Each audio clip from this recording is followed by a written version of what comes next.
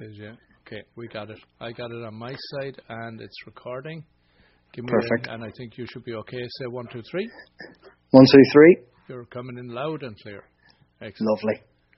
It's like you've done this before, Austin. I have.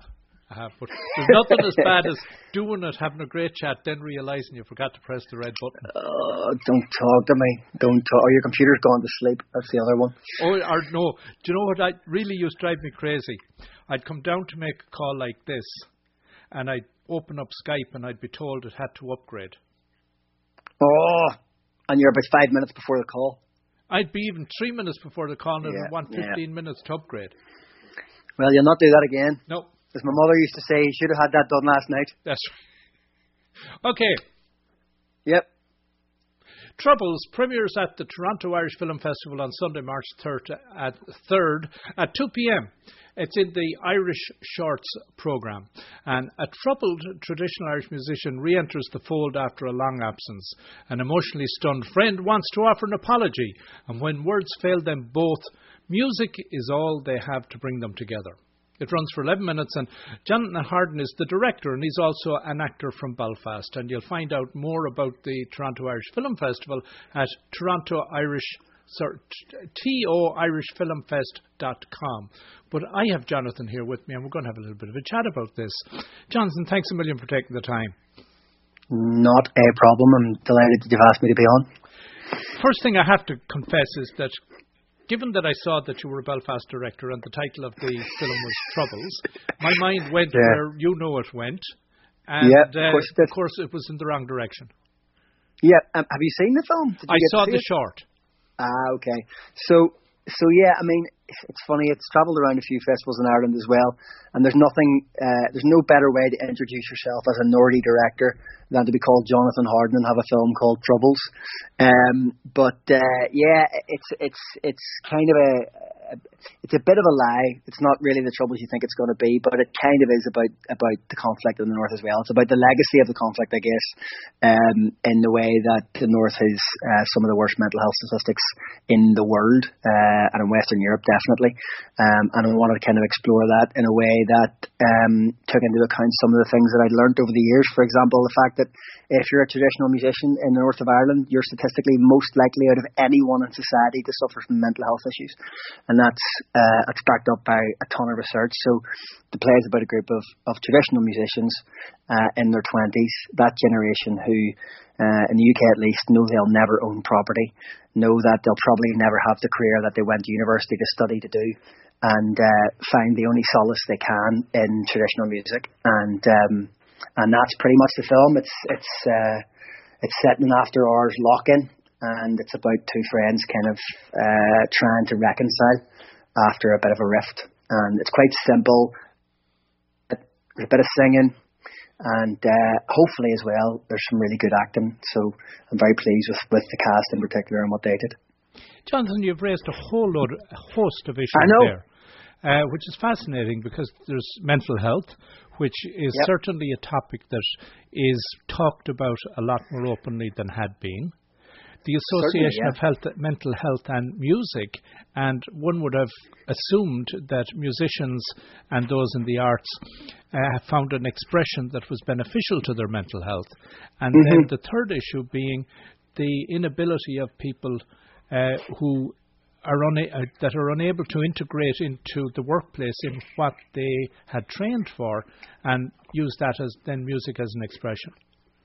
Yeah, I mean, one of the things that's really, I think, interesting is that generation in particular. I'm 39 and my sister-in-law is 30 and she's a traditional musician in Belfast. And there's a great trad music scene in Belfast. I think it's one of the best, if not the best, in Ireland. People travel from all over the island to come and live in Belfast because the trad scene is booming.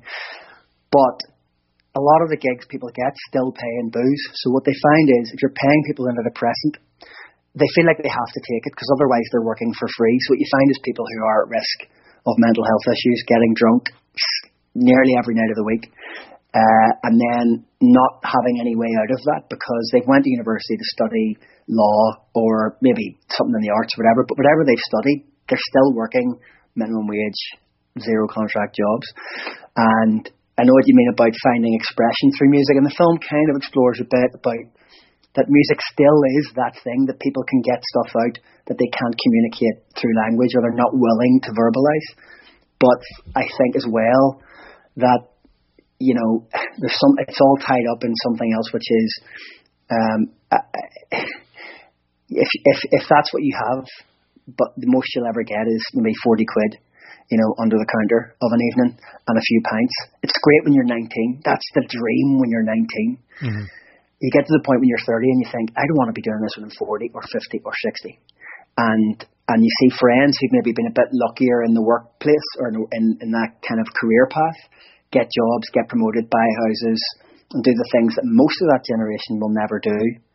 And that just kind of exacerbates any sense of anxiety or inferiority that you're feeling. So I think from the outside, people who aren't in the creative industry sometimes think, oh God, I'd love to be an actor, I'd love to be a musician or direct a film. But actually, the thing that makes it worse for people like that is, people like us, is that you're living hand to mouth, you don't know when the next paycheck is, and that after a while can become a bit of a grind when you're saying to your family, I can't go on that stag do because I can't afford it, or I can't go on that family holiday because I can't actually make the payment.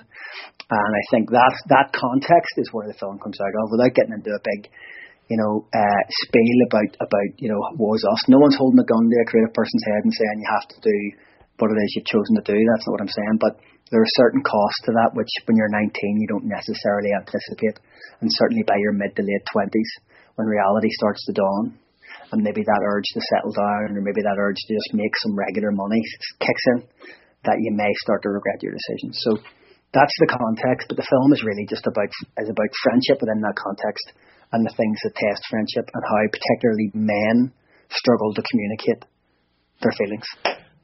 Interesting on all those topics, because a few years ago I was in Belfast, and just across the road from where Terry Hooley's plaque is on the wall, there's a pub there that has great sessions in it. Yep. And we were the in Duke there. of York. Go on. The Duke of York, is that the pub? I can't remember. It was just there's the plaque up on the wall from where Terry Hooley had the record store. Mm-hmm. And we were in there, and there was a good session. It was, and my brother-in-law is very involved in traditional music, and he was able to walk in and be identified, even though he's from County Waterford. He was immediately identified, and the rapport was there. So I would have always kind of associated, from my experience of being around particularly Irish traditional music, that there's a fraternity which is supportive. Massive, yeah. But that's all very well on one level, but as you say, you have to put food on the table. So what then was it? What was the trigger that inspired you to say, I'm going to put something together on this, to be creative? Well, like, you know, they say, every great man, there's a great woman behind him. In my case, my wife's a writer, and she's also an actor. And the first film I directed was a boxing film set in West Belfast, around the Clonard Boxing Club, which people might know because Michael Conlon trained there. And was heavily involved in that club, but I did a film there which she wrote, and we had this idea while we were making that, because we were doing a lot of going out of an evening and hanging around with the trad crowd, and we kind of started to sense that these issues were bubbling under the surface, that on the face of it, while everybody seemed like they were having great crack the whole time, in actual fact there was a kind of sense of, at some point, that student kind of style of life became untenable, that you couldn't, most people didn't want that to go beyond their 30s, and that in this case, in this generation, there was no real choice, there was no way out. And so for us, that was the kind of starting point of it. And we also felt like there was a really interesting world. I get fascinated by worlds. I loved that boxing world in West Belfast, because boxing in Belfast, as I'm sure people know, is huge. In fact, all the Irish Canadians I know in Burlington and in Toronto, they're all mad boxers. They box, you know, for Canada, like just really into it. And I love that world. I love that most people don't know what it's like in those boxing clubs in cities where there's not much money.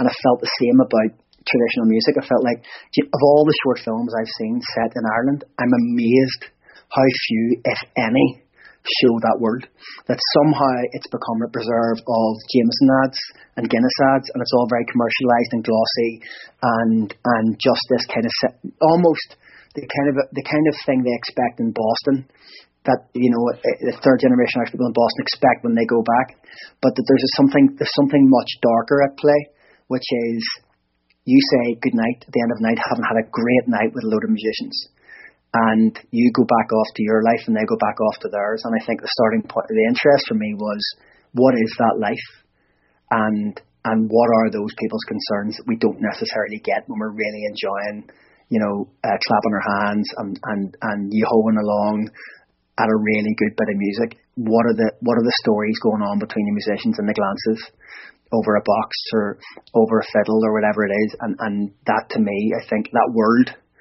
I find really interesting, particularly in Belfast in 2019 or 2018, when there's still a kind of as we're discovering with the whole Brexit thing, there's still a kind of a very gentle threat that even though it's gone a long time, that violence is really possible.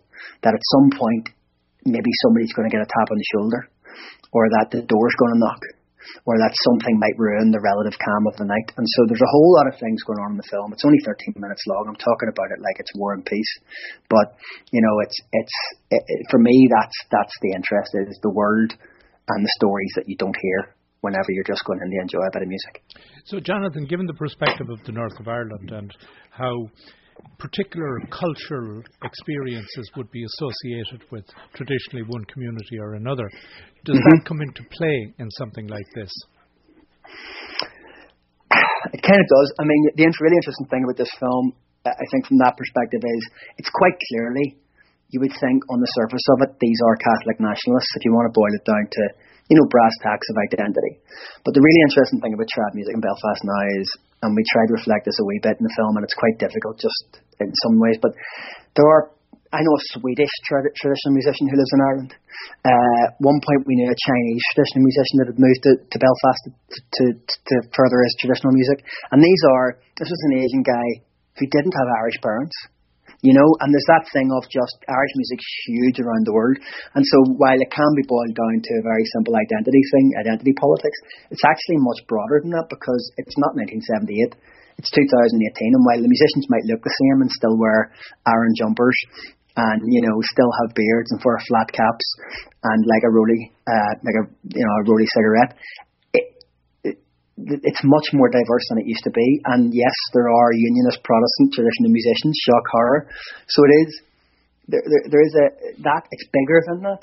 And I think what I'm trying to play with in the film is that it's not what you expect. At the same time, the film ends in the Irish language.